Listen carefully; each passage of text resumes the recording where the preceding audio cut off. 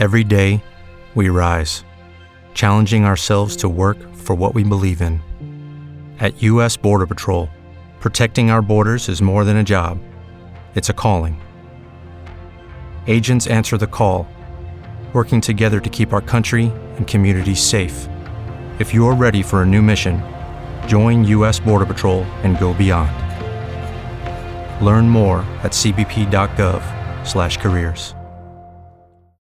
As humans, we're naturally driven by the search for better. But when it comes to hiring, the best way to search for a candidate isn't to search at all. Don't search, match with Indeed. When I was looking to hire someone, it was so slow and overwhelming. I wish I had used Indeed. If you need to hire, you need Indeed. Indeed is your matching and hiring platform with over 350 million global monthly visitors, according to Indeed data, and a matching engine that helps you find quality candidates fast. Ditch the busy work. Use Indeed for scheduling, screening, and messaging so you can connect with candidates faster. And Indeed doesn't just help you hire faster. 93% of employers agree Indeed delivers the highest quality matches compared to other job sites, according to a recent Indeed survey. And listeners of this show will get a $75 sponsored job credit to get your jobs more visibility at Indeed.com/podcast. That's Indeed.com/podcast. Terms and conditions apply. That would be funny if we had like a whole conversation. You're like, oh no, I never hit record. Oh, listen, sister.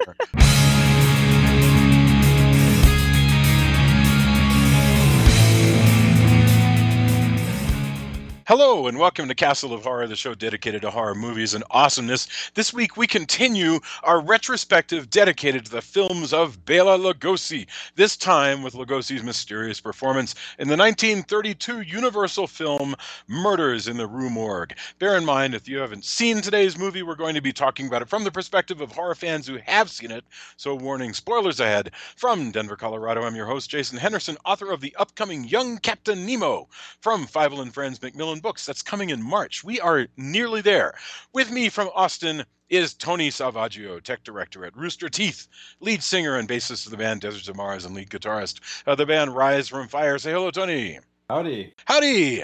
And also in Austin, writer of the long-running Underground comic series Halloween Man, winner of the 2018 Best of Austin Award from Austin Chronicle, the one and only Mr. Drew Edwards. Say hello. Also known as the Bride of Science. The Bride of Science. So you're worthy. He is indeed. And finally, also in Denver, as always, color commentary from attorney Julia Guzman of Guzman Immigration of Denver. Say hello, Joya. I'm definitely not worthy of being the Bride of Science. Okay. All right. Murders in the Rue Morgue is a 1932 American pre-code and how horror film, very loosely based on Edgar Allan Poe's short story, The Murders in the Rue Morgue. Bela Lugosi, 1 year after his performance as Dracula, portrays a lunatic scientist who abducts women and does some funky stuff with their blood to mix their blood with an ill-tempered cage ape. And the cinematographer was Carl Freund. Robert Florey was the director. It did not do well when it came out, but actually it looks quite beautiful, and critics have noticed that. The movie is not very long. Depending on the version you see, it's typically about an hour. So, as I said, very well regarded, cult classic, and we are approaching this as the second film in a collection of films looking at the career of Bela Lugosi. So that is Murders in the Rue Morgue. Let's get our opening thoughts. Let's go Julia, Tony, the returning Drew, and then I'll go Julia. What are your opening thoughts for Murders in the Rue Morgue? We saw this film and then we ended up not talking about it that week because Drew was under the weather, to say the least. And Yes. so we ended up not watching it again night before last, and I forgot everything about it in the 2 weeks or whatever it was. I was like, this movie is so forgettable. I can't even believe it. I could only remember that Bela Lugosi looks awesomely crazy, and that there's this ape that is sometimes a guy in an ape suit and sometimes an actual adorable ape, and that was pretty much all I could remember about, and it was really violent. So I think it's just kind of a forgettable film, unfortunately. And way too violent for my taste, which, as Jason pointed out, is because it was, or I haven't had to see movies like that because of all the censors and whatever. But Yeah. and even this movie is super censored. I mean, it was supposed to be 80 minutes long, and then they cut a whole bunch of violence out of it, and so it was only like an hour. But yeah, it was not my favorite. Wow. Okay, Tony. I don't know if you've ever seen this film before, but what are your thoughts on Murders in the Rue Morgue? It had been a really long time. I mean, I like it, but it isn't, my favorite movie.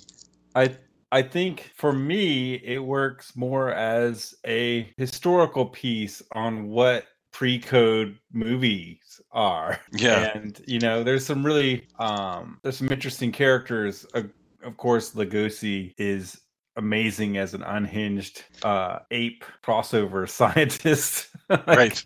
interspecies experimenter, and flat out murderer. Yes. Sure. It's pretty crazy role. There's a lot of interesting stuff here. I'd like to see more movies with the detective. Yeah. I think there's a lot going on, and I think it's to me it's more interesting as a historical piece than an actual movie I would watch over and over. Right. Right. Even to the beginning where there's the carnival and there's dancing women and they're making all kinds of jokes and just all this stuff that seems a lot, again, because it's pre-code, that seems out of place in what you normally think of in a movie from this era, or what a lot of people think of as like, oh, black and white movies are this. But yeah, it's also a great Iron Maiden song. Yeah, that makes a good companion piece to this movie. Drew, why you sort of selected our Bela Lugosi collection, and I agree with Tony. I think there's a lot of stuff here to talk about just that's being presented here. It's not a lot to watch. It's 61 minutes long. But what brings you to this piece? First of all, I really like this movie. Like, I legitimately enjoy it. It's a movie that I watch not frequently as some other Universal movies, but it is a movie that I watch on the regular because I think this is one of Bela Lugosi's most sinister parts, for sure. And for whatever issues the rest of the movie might have, like the romantic comedy stuff, it seems like it's from a different movie than the Mad Scientist stuff, to be sure. I also think this is a fascinating movie, and it's an important movie in the mythology of the Universal horror film, because this movie was created basically as a apology. The reason why this project happened is Universal was trying to appease both Lugosi and Robert Florey. Florey was originally actually did some uncredited on the what we know of as the James Whale Frankenstein, and he was actually lined up to direct it. And then Whale came in like a hurricane and knocked him out. Now Lugosi, of course, famously turned down the monster role. But what a lot of people don't know, that the role that he actually coveted was in fact the role of Dr. Frankenstein. And I think there's a lot of reason why Dr. Miracle is the way he is. I think this is probably would have been Lugosi's take on God, can you imagine that? Can you That'd imagine Lugosi as Dr. Frankenstein? Well, I don't think you have to, in case I think we have this movie.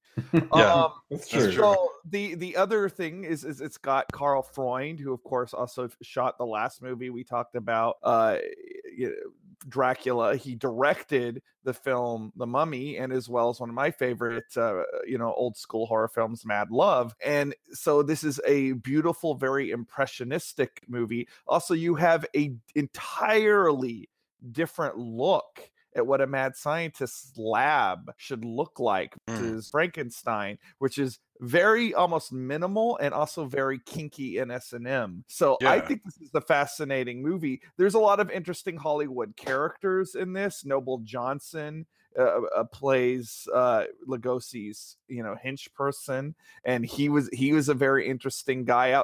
In one level, he was playing these sort of stereotyped roles for African Americans, but on the side he was also producing movies. Some of the earliest movies where African Americans were the main characters and not forced to be in these stereotype roles. Even the guy playing the gorilla, Charles Gamora, he was fascinating, an important part of makeup. And he even, we just did War of the Worlds. He designed the alien costume for War of the Worlds. So this movie is jam packed with Hollywood history. So that is the other reason why I brought this movie to us. But it is a movie that I enjoy, and it is a movie that is very, as Tony said, an excellent example of how over top pre-code horror could be. But I love this movie, and I have a feeling this is going to be a good conversation. Wow. No, that's a lot. That's a lot to think about.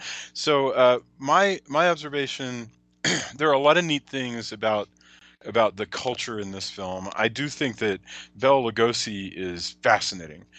He plays this role, and it's truly crazy. And just as we've remarked before, to the point where you should be tired of it, but I am still always amazed at Lugosi's breadth. This is a very different character from Dracula, and it's a very different character from Igor.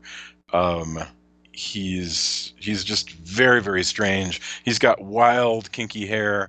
As you mentioned, he's got a crazy kinky set, and I've seen stuff that appears to have been invented in this movie used again and again. There was a 1970s Klaus Kinski Jack the Ripper movie that lifts heavily from this film. I mean, heavily. There is a lot here, but boy, does it goes by pretty fast, and sometimes it gets sidetracked with comedy that doesn't really do it any favors. But then if you got rid of the comedy bits, this movie would be like 40 minutes long. So I don't know. So why don't we just get into it? The movie starts out, I do want to talk about Lugosi's performance, but before that, setting up where we find Lugosi, the movie starts out 1932, and as Tony mentioned, a carnival in Paris in modern day, in the 1930s, and I believe it's in the 1930s, or is it set back prior? No, I'm sorry. There are carriages, so it's like it's 1800s. Anyway, it's in Paris, and you have a bunch of people going to a whole bunch of culturally insensitive performances at the carnival, and I think that's the thing that amazes me the most. I don't know if this is intended to play as old-fashioned and offensive even to the people watching in the 1930s, but there's like all this crazy race stuff about Native Americans.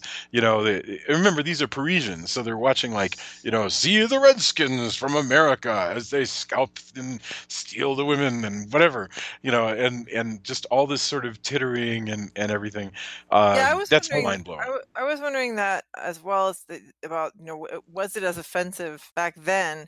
Obviously, we're much more PC now, but are they saying those things to be shocking to the audience? When they're saying, "Oh, they're going to scalp your children" or whatever it was, is that supposed to be shocking to the audience? Is my question. I don't know if you guys. At least it's supposed to be lurid, because this is a carnival midway, and that's the way carnival midway. No, but I mean, are the comments by the guy supposed to be shocking to us, the audience? What do you mean? The comments from the people who are watching the show? Yeah, when he's saying, "Oh my gosh, they're going to scalp," in other words, the MC says the carnival barker, and then the guy, and then the guy in the audience with the top hat or whatever he's wearing says, "Oh yeah, those guys are wild," and like they're just making all these comments, and I'm wondering if we, the audience who are watching the film in that time, are supposed to be shocked by how offensive these people's comments are about these wild Indians, quote unquote.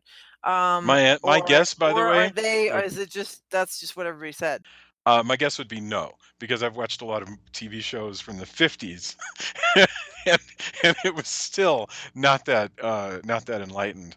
So I have but now you watch it, and it gives you a really good view, I think, of where more lurid ideas about race and culture was in the early 30s.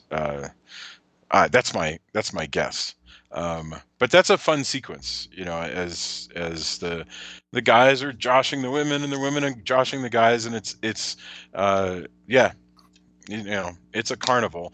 And as they make and think how many movies we've watched that open like that, like Torture Garden opened almost in exactly the same way, with the carnival barkers and the couples kind of joshing one another along and everything. It's a really a wonderful way to begin any picture, I think, is with couples sort of clinging together at a carnival. It's one of my favorite images.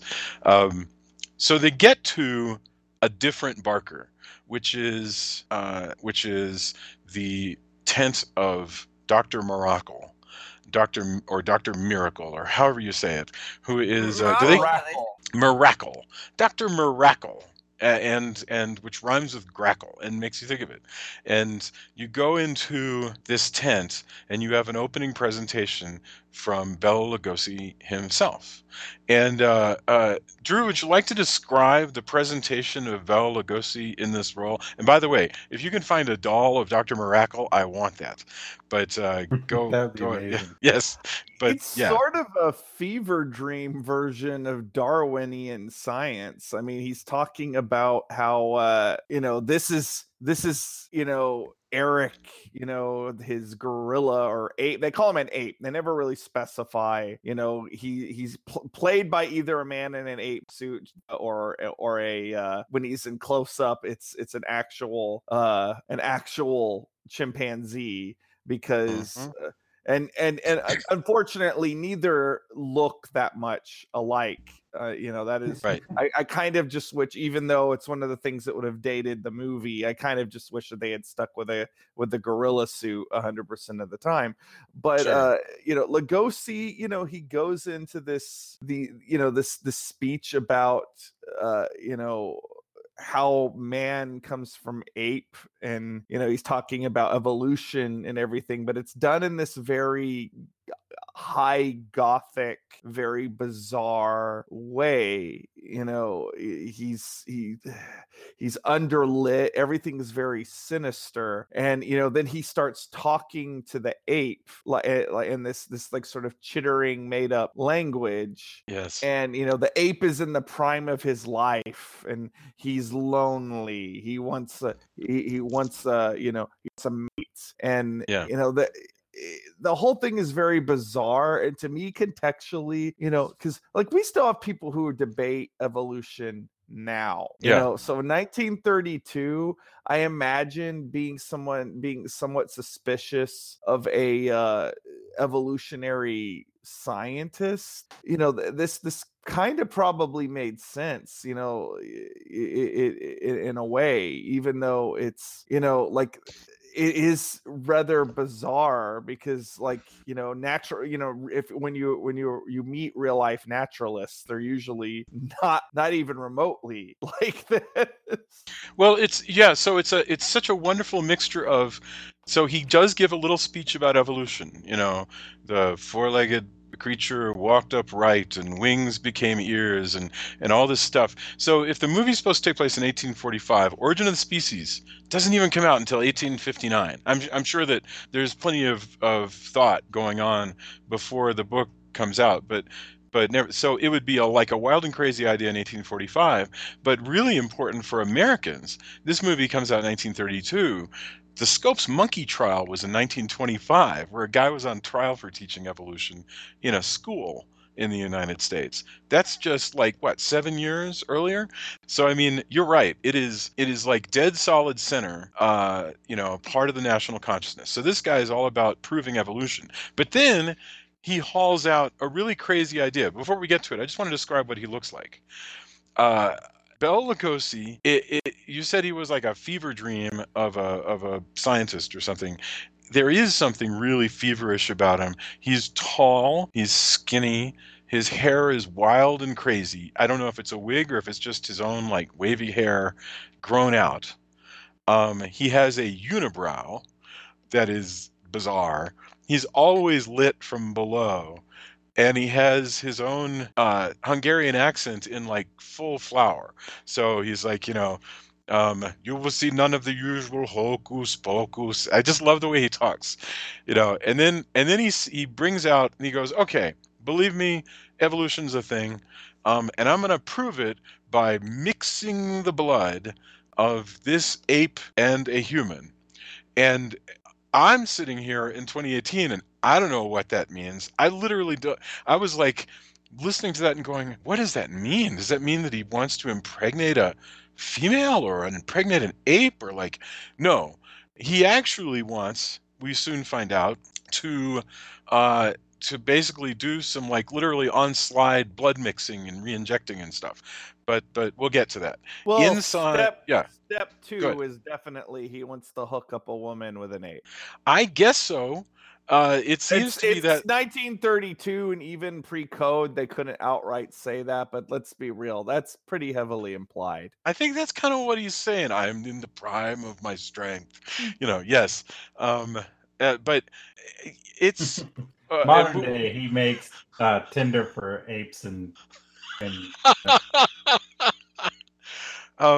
my new app. It's allowed you to meet all the apes that you can meet. You can hang out with the apes. I highly recommend. There are many good apes you can talk to. Well, what's bizarre about this is the pseudoscience here, because it doesn't actually hold up, but fans of bizarre governmental experiments will know Joseph Stalin was actually a fan of this movie, and he actually wanted to try this and to create a race of super soldiers combining apes and people, and he thought that this could actually somehow be done. So it's really weird to think about that, like coming out there that somebody would watch this and take this seriously, because it feels barely scientific, which is yet another reason why a actual scientist is probably better than a mad scientist.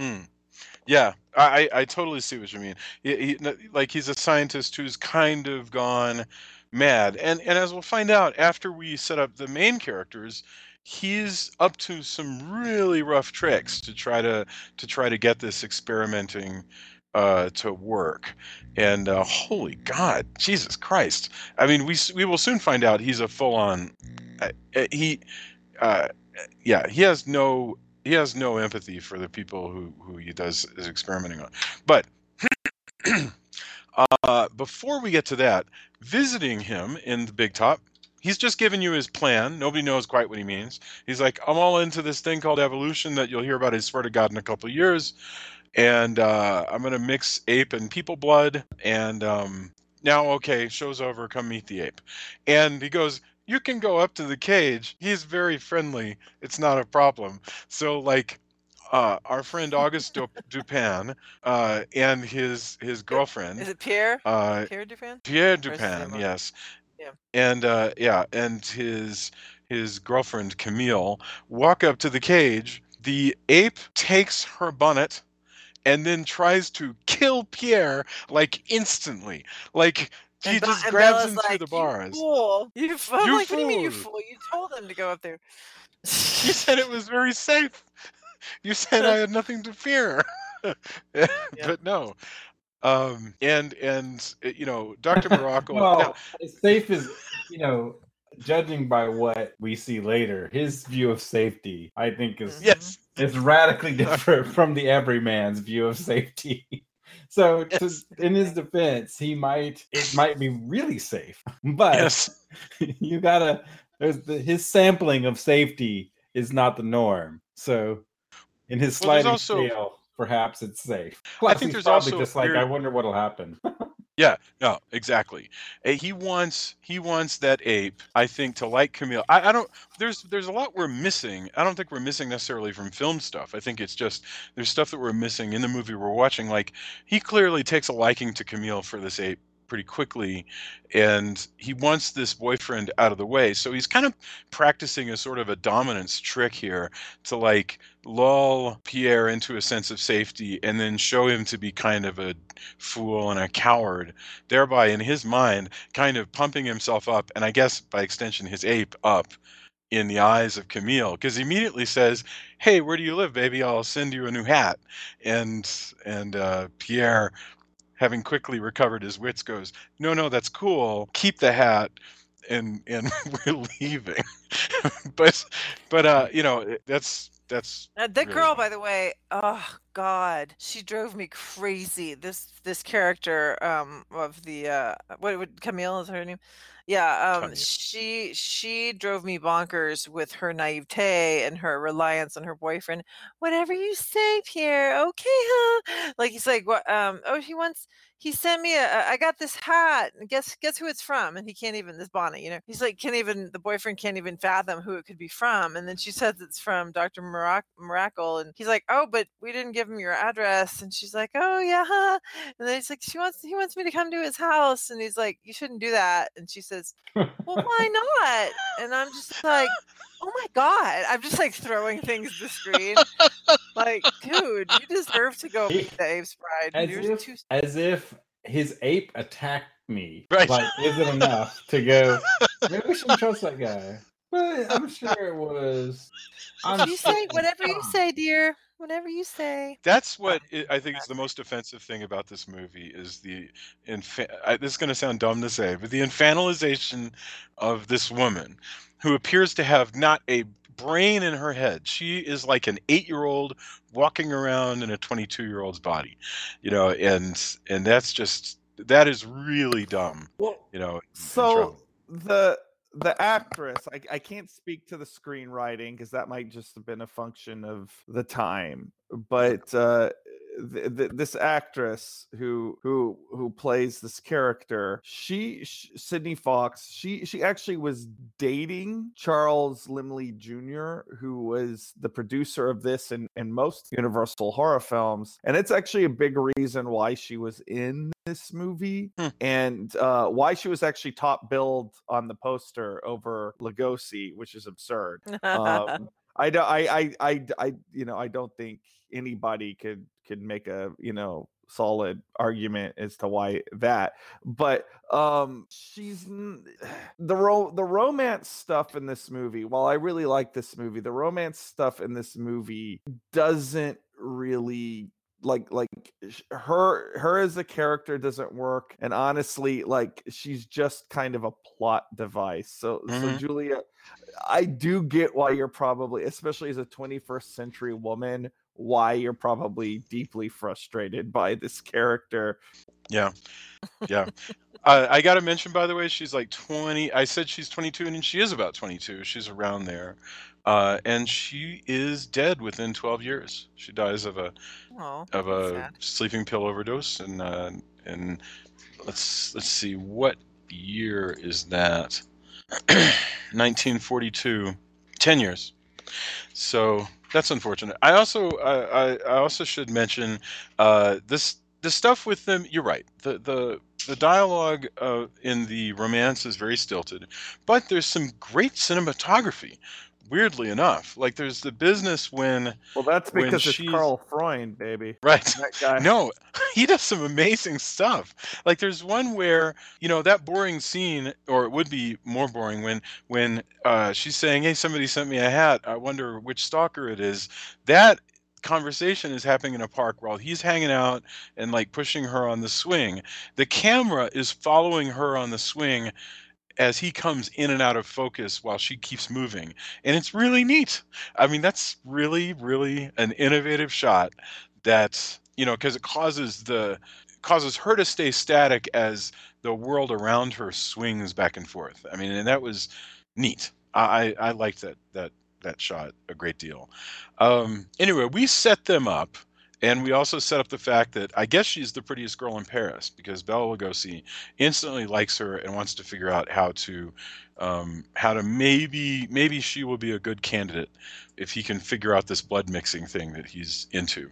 But to accomplish that, we get the harrowing violence of this movie, and holy crap, because it starts out with a fairly traditional movie abduction thing where he, Jack the Ripper style, sneaks up on a prostitute and kidnaps her.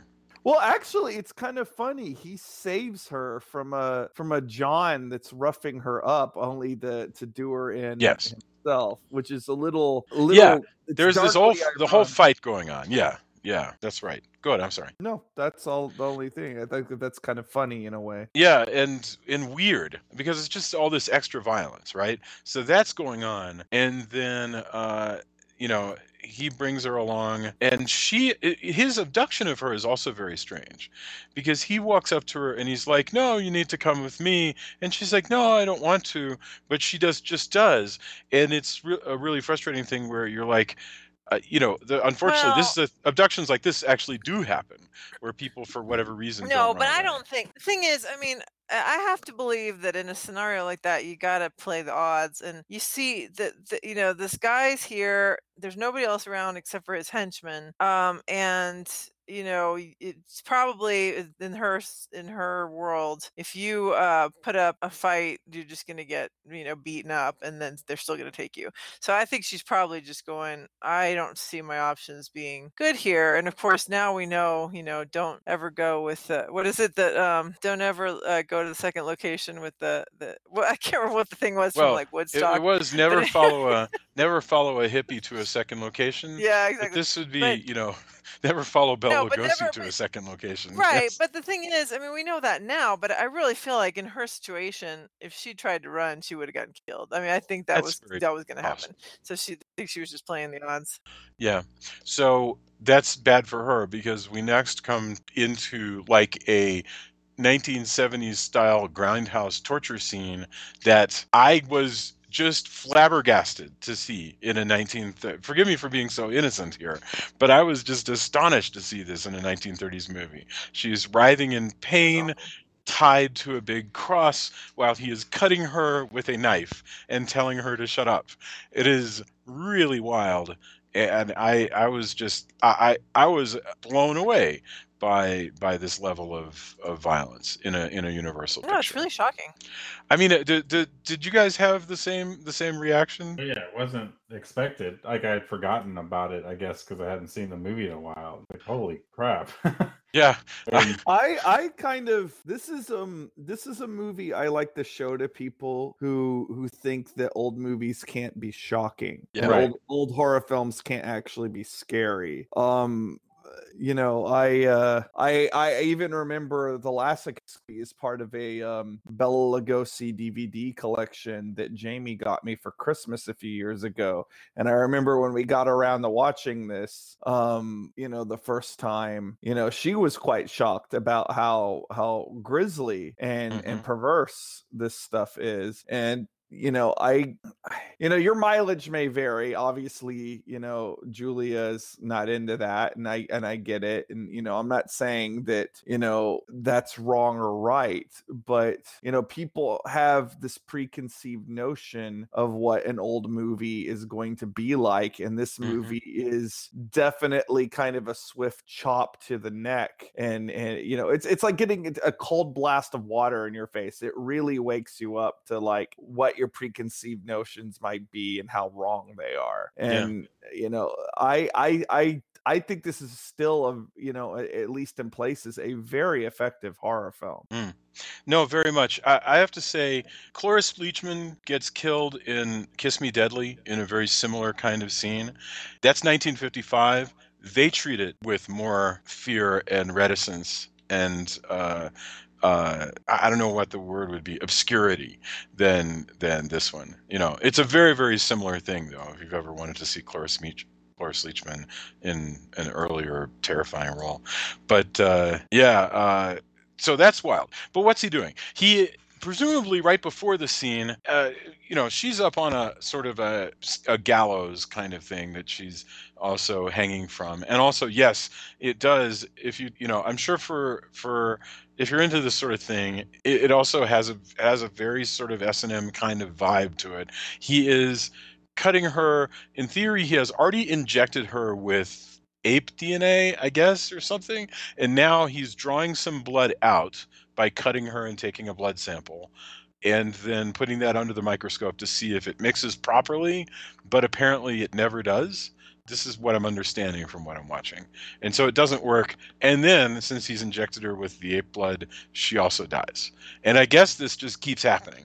Like, it hasn't... I don't think it's not mixing properly. He says that it's black. I mean, it's like her blood rotten blood. Yeah. Rotten blood, yes. It's been poisoned by this ape blood. And I don't know that he's cutting her. I think isn't he just using a syringe to not a syringe. It seems to be a razor of some kind. Oh, really? Because I don't think he has a syringe. I don't think I'm not even sure. It looks like a surgical knife to me. Right. Okay. He's just cutting away at her forearm. It's horrible. It's truly, truly awful. Anyway, this experiment that he's doing is not going awry. Now, there's a plot issue here because he also wants Camille, and I don't know if he is hoping that he's going to figure out all of his experimentation with these lesser women, these street women and so forth, before doing whatever he's going to do with Camille, or if she's just going to be another guarantee. Right. I guess I don't know. In other words, does he plan that he's going to try it again on Camille and she might die too? I really don't know. I think he really does just want to see, because I mean, there's plenty of if it works with this woman, there's no reason to believe he's going to stop with her. He's probably going to keep doing it. But yeah, he's just he's always just kind of hedging his bets and see what he can come up with in the moment. The idea that you have all these women in peril, though, goes back to this. Even though that they're streetwalkers or whatever, it's just this so very very old-fashioned notion. And we saw this in the last Lugosi movie that we did, which was Dracula, is that women are pure and women are in peril and the men must protect the women. Yeah. And he even says the line, Bela Lugosi's like, are you a damsel in distress? Yeah. Yes, that's true. He's like, not delicious. Yet, but well, no, she already kind of was. Now she's even more so. Yeah. Can I just point out, by the way, there is a Dr. Miracle doll. Oh my god. So Hilarious. actually it's a model kit, but still, once you have it, it's like it's an 8 inches, 13-inch tall Dr. Miracle with his walking stick and his little placard, making his lectures. Could be on your desk. His diploma from Evil Medical School. So I wanted to say, I know that we're trying to make this podcast twice as long as the actual film, but just kidding. But I did want to move on to the point where she is now dead and is at the morgue, which I assume is why this movie is called The Murders at Rue Morgue. It's probably because it's the morgue, the street the morgue is on. But anyway, so we're at the morgue, and I love that the constable who is found, or the cop who's found, or whoever it is that has brought in the body of this poor woman, the crypt keeper, the morgue keeper guy, he's like, he asks whoever brings the body in, he just asks them questions. There's no examination or anything. He's just like, how old do you think they are? 1,000, 30, it doesn't matter, put whatever you want. And then he's like, profession? Yes, he says. Yeah. Isn't that interesting? It's just like, okay. Yeah. I guess there's just the one profession for women. That's what, funny. And that's what we're meant to understand, for sure. Yeah. Golly. Yeah. And the cool thing is there really is, this element of scientific police work going on here. In this case, you have this detective who is actually a medical student, and so through the course of things, he's observing things about the wounds and seeing things that other people don't see. And I'm no Poe expert, but I know that this is a thing that Poe was a huge I don't know. He was laying down tracks for what a detective story should be. So that is super important. I mean, that's probably the most important element of the story, The Murders in the Rue Morgue, more so than the marauding ape, is the introduction of a Sherlock Holmes kind of character prior to Sherlock Holmes. Poe's Sherlock Holmes in a way. Right. That's exactly right. Yeah. So let's see.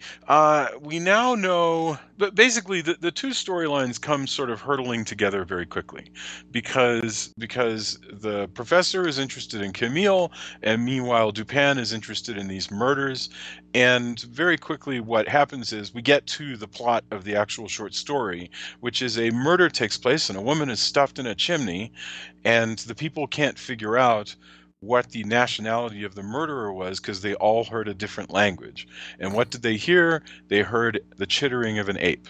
And so that's, yeah, go ahead. I'm sorry. I was just saying that's so silly. Well, but that's literally the plot of the story. That is what happens. And, unfortunately, Camille's mother is murdered and stuffed up a chimney.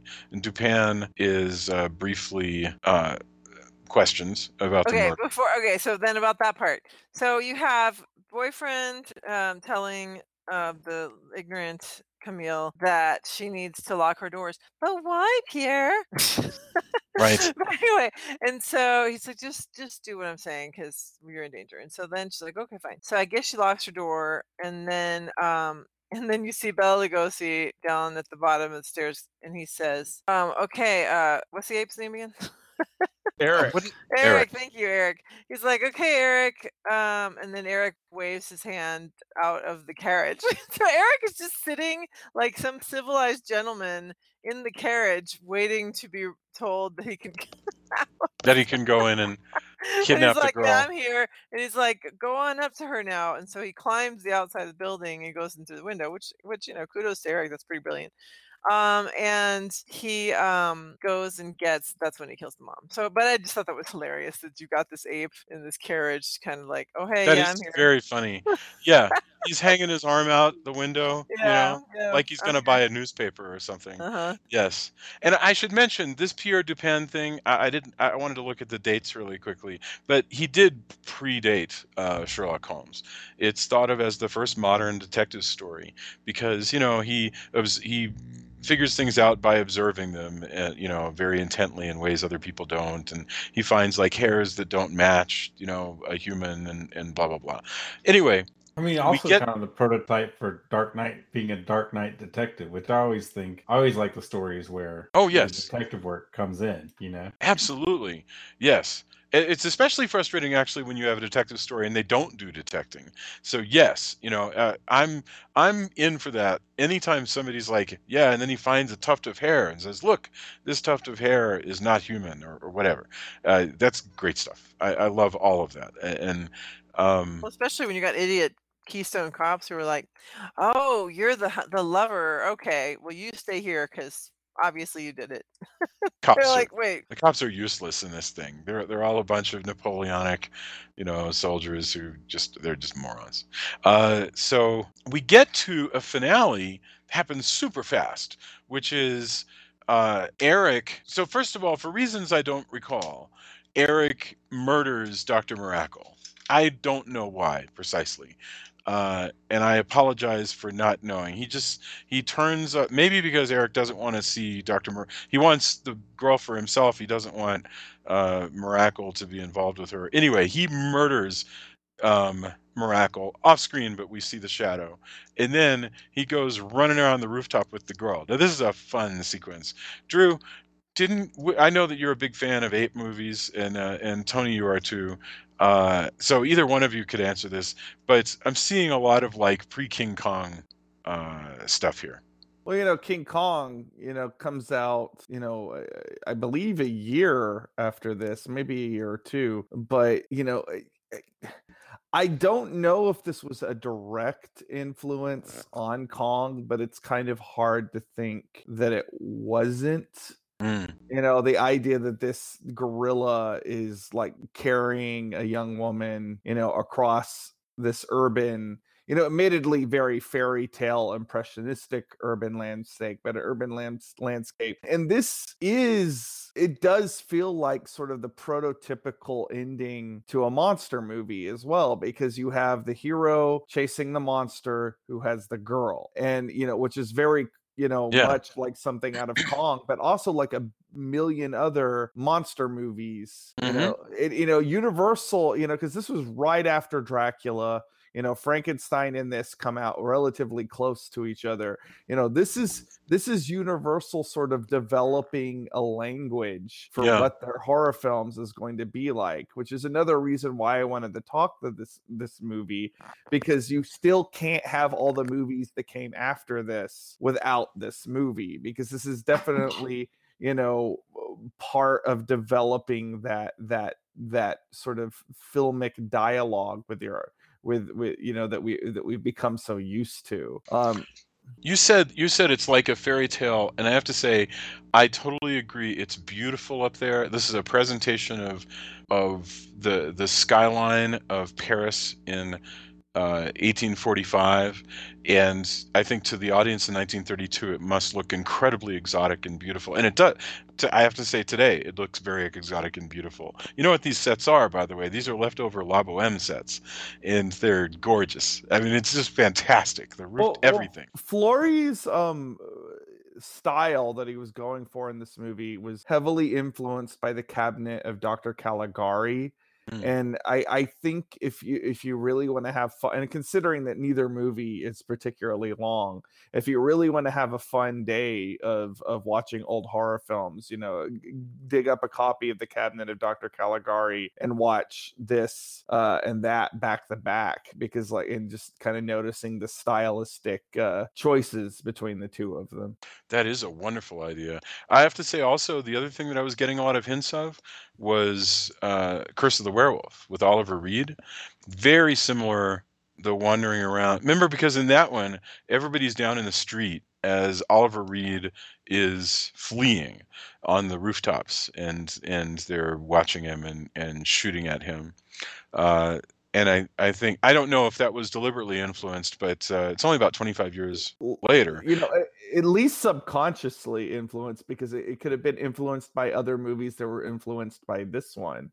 Because I mean, Universal through through Dracula and Frankenstein, and then this movie and what came after, really were inventing what modern horror films were going to be. And everything Hammer did was it made in reaction. I mean, nothing Hammer could have did. Hammer was very much rooted in the Universal movies, even if sometimes only to go the opposite route. But like the fingerprints are of course going to be there. Yeah. So beautiful scene, and Pierre winds up rescuing the girl and shooting Eric, who plummets into the Seine. And that's the end. It's again, they cut this movie down because apparently they had some violence that I can't even imagine what the heck those scenes would have been, but it means that it moves along at a very steady clip. What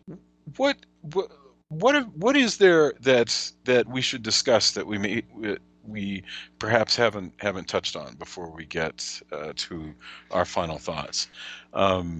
On this, or do you just want to go to our final thoughts, because it is a fairly short film? I kind of wonder if the reason why this movie was thought to be a little bit too lurid in 1930 standards, obviously there's a lot of violence or whatever, but there's also kind of a weird religiosity about the way he tortures these women on a crucifix, or a cross at the very least. And what's least. with it? And his prayer, he appears to pray or plead with God. Yeah. Somehow. Yeah. After, yeah. I can't understand that at all. I wonder if that was one of the things that really sent people through the roof about this movie, because that's very outrageous, and and yet I love that all that stuff is in there. Sure. Because I like weird choices much more than I like boring choices. So I agree. I'm all for it. That is pretty cool. And again, that is an arresting scene. Remember how we've said a million times, like, all I really want out of a movie is a couple of good things to remember, because it all goes together. I think given Bela Lugosi's performance and how completely unhinged violent he is, those are two things that you have to think about and talk about when we talk about this film. And yet this movie was one of the reasons why a lot of people feel that Lugosi kind of fell out of favor with Universal, and they started pushing Karloff over him. Is that the audiences didn't quite take to this movie the way they took to Dracula.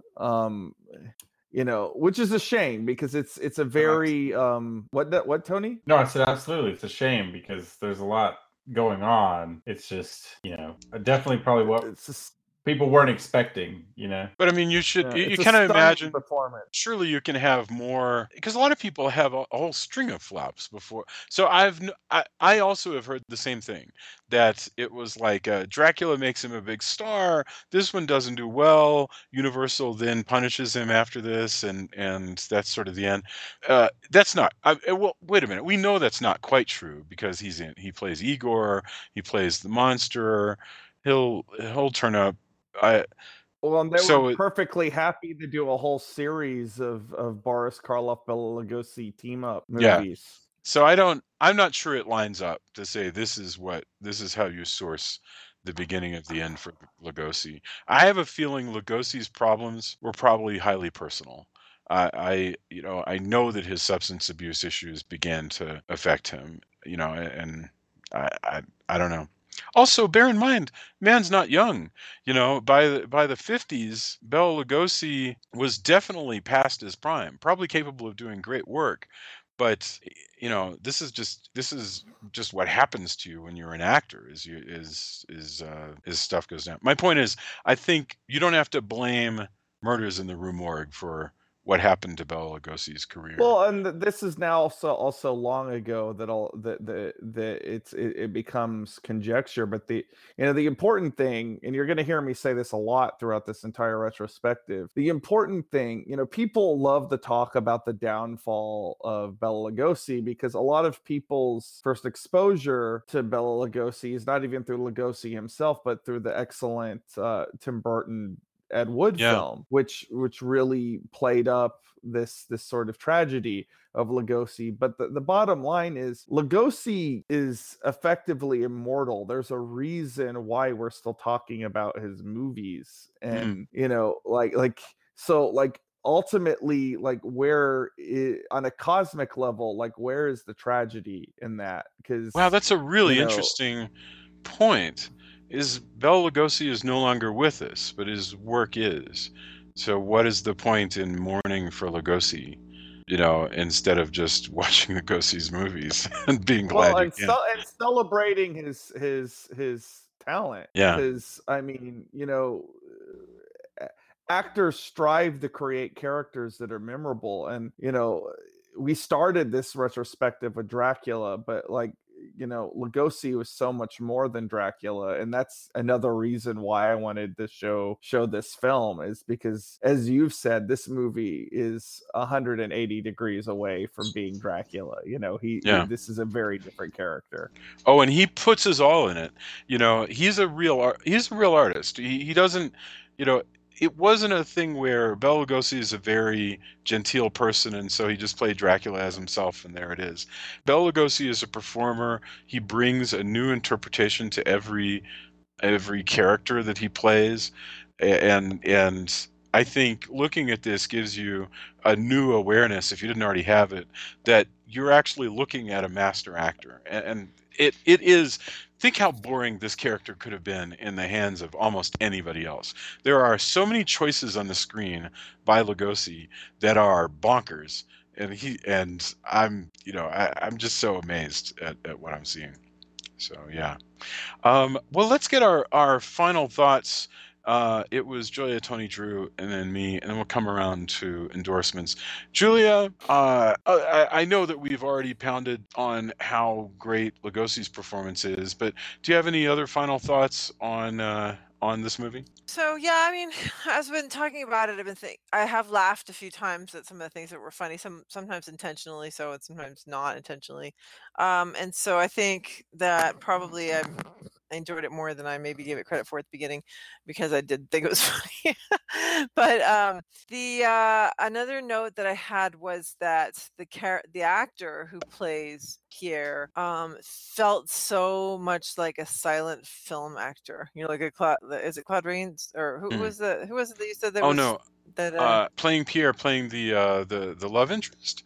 Yeah. I am finding it. I'm Leon sorry. Ames? No. Yeah. No, but I just mean you had said, Jason, that when I said he reminded me of a silent film star, you mentioned a specific person that he does. Yeah, I said that he looks really really prettied up. So he looks like. You want to know where you'll know him from, Julia? That he was quite a bit older. Is that he was Wilbur's neighbor on that actor was Wilbur's neighbor on Mr. Ed. Oh, really? That's funny. But I just mean he has that. Yeah, he's got all the makeup, and he's got just kind of the exaggerated, expressions, and he just seems to act with his face a lot. And I just felt like, you could really see the silent film influence still in the performance. And what else? I think we've hit on most of the notes that I had. I think it's definitely an interesting study. I think that you guys are spot on when talking about how people don't expect this kind of thing when they think about old films. So I think that's probably true for me, is that I was shocked that I was shocked. I was shocked that there was so much to be shocked about in a film at this point. Definitely interesting conversation for sure. Very cool. Tony, what about you? Yeah, I think actually Drew's exuberance for the movie, I think now I kind of reevaluate. Again, it's not a favorite movie of mine, but there's a lot of stuff there that's really great. And of course, no matter what, you should watch it for Lugosi, playing a mad scientist who in some ways has some legit science and in other ways is truly unhinged. It's a cool pre-code movie. Even if you want to watch it just for the history, it's only like an hour. So I wish that there was an 80-minute version. I didn't find one. I guess it ended up long gone. But I would truly be interested to see what was on the cutting room floor. Was it lured for the time, or would we actually go back again and remark that, wow, that is intense even for the time period? I wish we knew. It's a great romp. I'll watch many a Poe adaptation, so they all bring something different to the table. And all of them become, I think, part of our, especially in horror, the lexicon for horror is stuff like this. This is the mad scientist. This, is informed by Caligari. It perhaps does inform Kong, Jack the Ripper type stories. All of these things, don't just come in a modern, like they just sprung up in modern era horror, and they were, in a vacuum. I think the more people go back, again, I always tell people, if you want to really add something to your fiction, watch the things that the people you admire watched. Yes. And if you can, watch the things that they watched.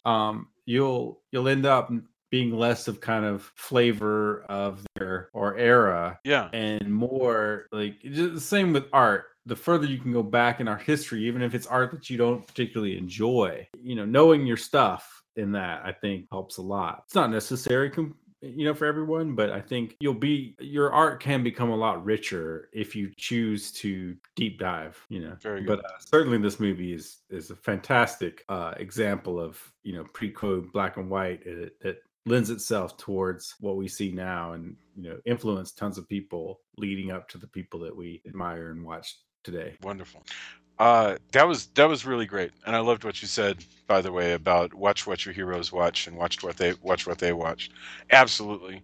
Mr. Drew, what are your thoughts? I do sometimes wonder what a Robert Florey Frankenstein film with Bela Lugosi as Dr. Frankenstein, how that would have looked. And I wouldn't trade the James Whale Frankenstein for anything, because it's an amazing film. But this is kind of every time I watch this, I kind of get curious about what that sort of, if I could just peek into that alternate universe and see what that Frankenstein movie would have been like. I kind of would that film.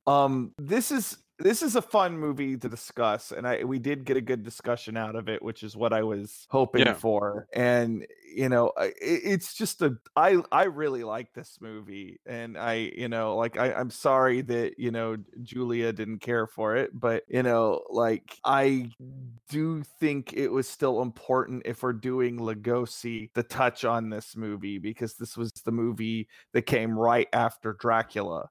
And I think that as the person that was picking out these movies, this would not have been done right had I not put this movie into the deck to discuss. So I'm just happy that we discussed it. I'm happy that we got a good discussion out of it, and I'm happy that my as Tony said, my exuberance for it was a little bit infectious on everybody else, because I hope going forward, as we continue to look at Lugosi, reverence will continue to come through and reflect in you guys and our listeners, who I hope are going to get something out of this, and enjoy watching these films with us, and learning, experiencing, doing this thing we do. Cool. Wonderful. I would have nothing to add to that. You all said it really perfectly. So let's do our endorsements. By the way, before we do that, Drew, do you recall what our next Lugosi movie is? I believe it is The Black Cat. Oh my gosh. Now we're getting into some really, really recognized classics. So that is going to be really cool. All right. And we'll announce that super soon. So let's do endorsements. Same order. I think it was Julia, Tony, Drew, and then if I have anything to endorse, I will let you know. Tony, do you have anything to endorse? A couple things. I'm going to keep it to horror, though. Since we're doing Black Cat, I am going to recommend, I think I've recommended before, Kuroneko, The Black Cat, which is a black and white Japanese film, which I really enjoy. That I picked up a lot of things, perhaps too much, in the Criterion half-off sale that Barnes & Noble has going on. I think it ends tomorrow. One thing that I really enjoyed was a box set, Eclipse Series 37, When Horror Came to Shochiku, which has the X from Outer Space, Gokei the Body Snatcher from Hell, The Living Skeleton, and Genocide. And The Living Skeleton is amazing. I hadn't seen it before. It's very EC Comics. Gets a little bit more violent than I expected. Again, I don't know exactly what I expected, but there's some things in it that were really creepy and creep me out in ways that I was like, oh, I don't know. This can be a hard one to recommend because of how dark it gets in a couple places. But it's a pretty amazing box set. And if you do have a day to, get stuff from Criterion, especially since sadly Filmstruck is over. They're hoping to make a Criterion channel next year. But for now, the only way to see a lot of these movies is, through Blu-ray and DVD until something else comes along. But I highly recommend this box set. There's some crazy town, amazing stuff here that is really super fantastic. Very, very cool. Mr. Drew, do you have anything to endorse? Well, we just lost Stan Lee, actually, while I was not doing too well myself. And, he was 94, 95. That's a great run and an amazing life by anyone's standards. But nonetheless, I can think of no other writer that's probably more influential on my own dialogue as a writer than Stan Lee. So I've really been going back and looking at a lot of his comics, particularly, the legendary run that he did with, Jack Kirby on Fantastic Four. So, a lot of people think of Stan Lee, in a part of this was by his own design, admittedly, as just this guy that shows up and did cameos in Marvel movies. But I know also a lot of our readers are comic book fans, and what I would like you to do is maybe go back and look at some of these old comic books from the 60s and really look at the origins of the whole Marvel thing. And like maybe appreciate who he was as a writer and who he was as an editor, which he really was underappreciated. I talked about this on Facebook. Totally underappreciated as an editor. People think of him as this, primarily like a hype man, and then as a comic book writer. But as an editor, he might be one of the best editors the comic book industry has ever had, and it's actually seldomly discussed. And so, like, I would say, if you're able to go to a comic book store and get some Silver Age Marvel comics and really dig into some Stan Lee, and maybe develop a different appreciation for the guy beyond the sort of fun, admittedly cartoon character that he turned himself into, which he was a great hype man. I'm not going to say that he wasn't, and probably the best ambassador that comic books will ever have. But I think a little bit of appreciation for the actual talent that the guy had is needed now. And yes, okay, we know about Jack Kirby, we know about Steve Ditko and all of his collaborators. I'm not trying to take anything away from that, but I am saying Stan Lee as, again, a writer and an editor is probably worth looking at, giving a second look, especially the guy's dialogue, because for the 60s, neck and shoulder above everything else that was in comic books at that time. So that's my endorsement, is actually reading some Silver Age Marvel comics. Wow, that's really fast. You know what else it'll teach you, honestly, is just efficiency of story. How those characters, they were continued. They weren't pure like anthology style done-in-ones, but the story would just, so much would happen in one issue of an issue of Fantastic Four or the Avengers at the time. Enough story would happen that nowadays would be covered in like 7 issues of the Avengers. 7 issues. Yeah. And like a lot of people don't remember, but in the Galactus saga, they end that like halfway through the issue, and they still have time to go to Johnny Storm's first day at college. Like, like Stan Lee and Jack Kirby really did like pack in a lot into those issues, and I just love them. Like, some of my favorite comic books of all time. I really think Kirby's been gone for decades, but we just lost Steve Ditko as well. We're really seeing the end of an era when now that all these guys are gone. Oh, yeah, we are. Yeah. And you're talking about the greatest generation. You're talking about the World War II veterans. We lost George H.W. Bush. There's going to be a lot of these. So it's the one thing that I would mention is that MST3K is back. I couldn't be more thrilled. I watch anything related to MST3K and all of its many, many permutations. So yes, I watch Cinematic Titanic. Yes, I watch all the riff tracks. Yes, I watched the classic MST3K that can be found on Shot Factory, and hell yes, I watched the new series that is on Netflix, and the second season is here, and I've only, I don't want to like just binge it all at once, so I'm taking my time with it, but it's, if you like MST3K, there is now more new parts of it, so there you go. And I'll have. I think I'm finally going to watch something that Tony has been recommending, but I haven't watched it yet, so I can't tell you whether I endorse it. But I'm pretty sure that I will, which is the Bloodthirsty trilogy. Tony and I both rushed out to give them our money when it was announced, and I've had it on my shelf now for a number of months, and I haven't watched it yet. So I think it's time to watch the Japanese triple feature of vampire movies from the 70s, The Vampire Doll, Lake of Dracula, and Evil of Dracula. I mean, those are the finest titles I think I've ever heard in my life. So I can't wait. That's next for me. So, cool. We will be back next week with The Black Cat. Guys, I'm so happy that you're all back. So happy that everybody is healthy and ready to talk about some amazing Lugosi for a number of weeks to come. And I hope you have an absolutely wonderful and fulfilling Sunday evening. Well, it's almost over, but thanks. Good night, everybody. Good night. Good night. Lucky Land Casino, asking people, what's the weirdest place you've gotten lucky? Lucky? In line at the deli, I guess? Aha, in my dentist's office.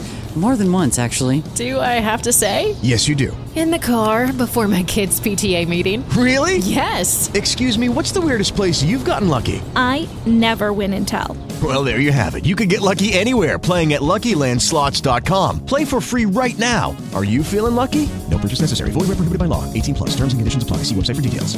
Judy was boring. Hello. Then Judy discovered ChumbaCasino.com. It's my little escape. Now Judy's the life of the party. Oh, baby, mama's bringing home the bacon. Whoa, take it easy, Judy. The Chumba life is for everybody. So go to ChumbaCasino.com and play over 100 casino-style games. Join today and play for free for your chance to redeem some serious prizes. ChumbaCasino.com. No purchase necessary. Void where prohibited by law. 18+. Terms and conditions apply. See website for details.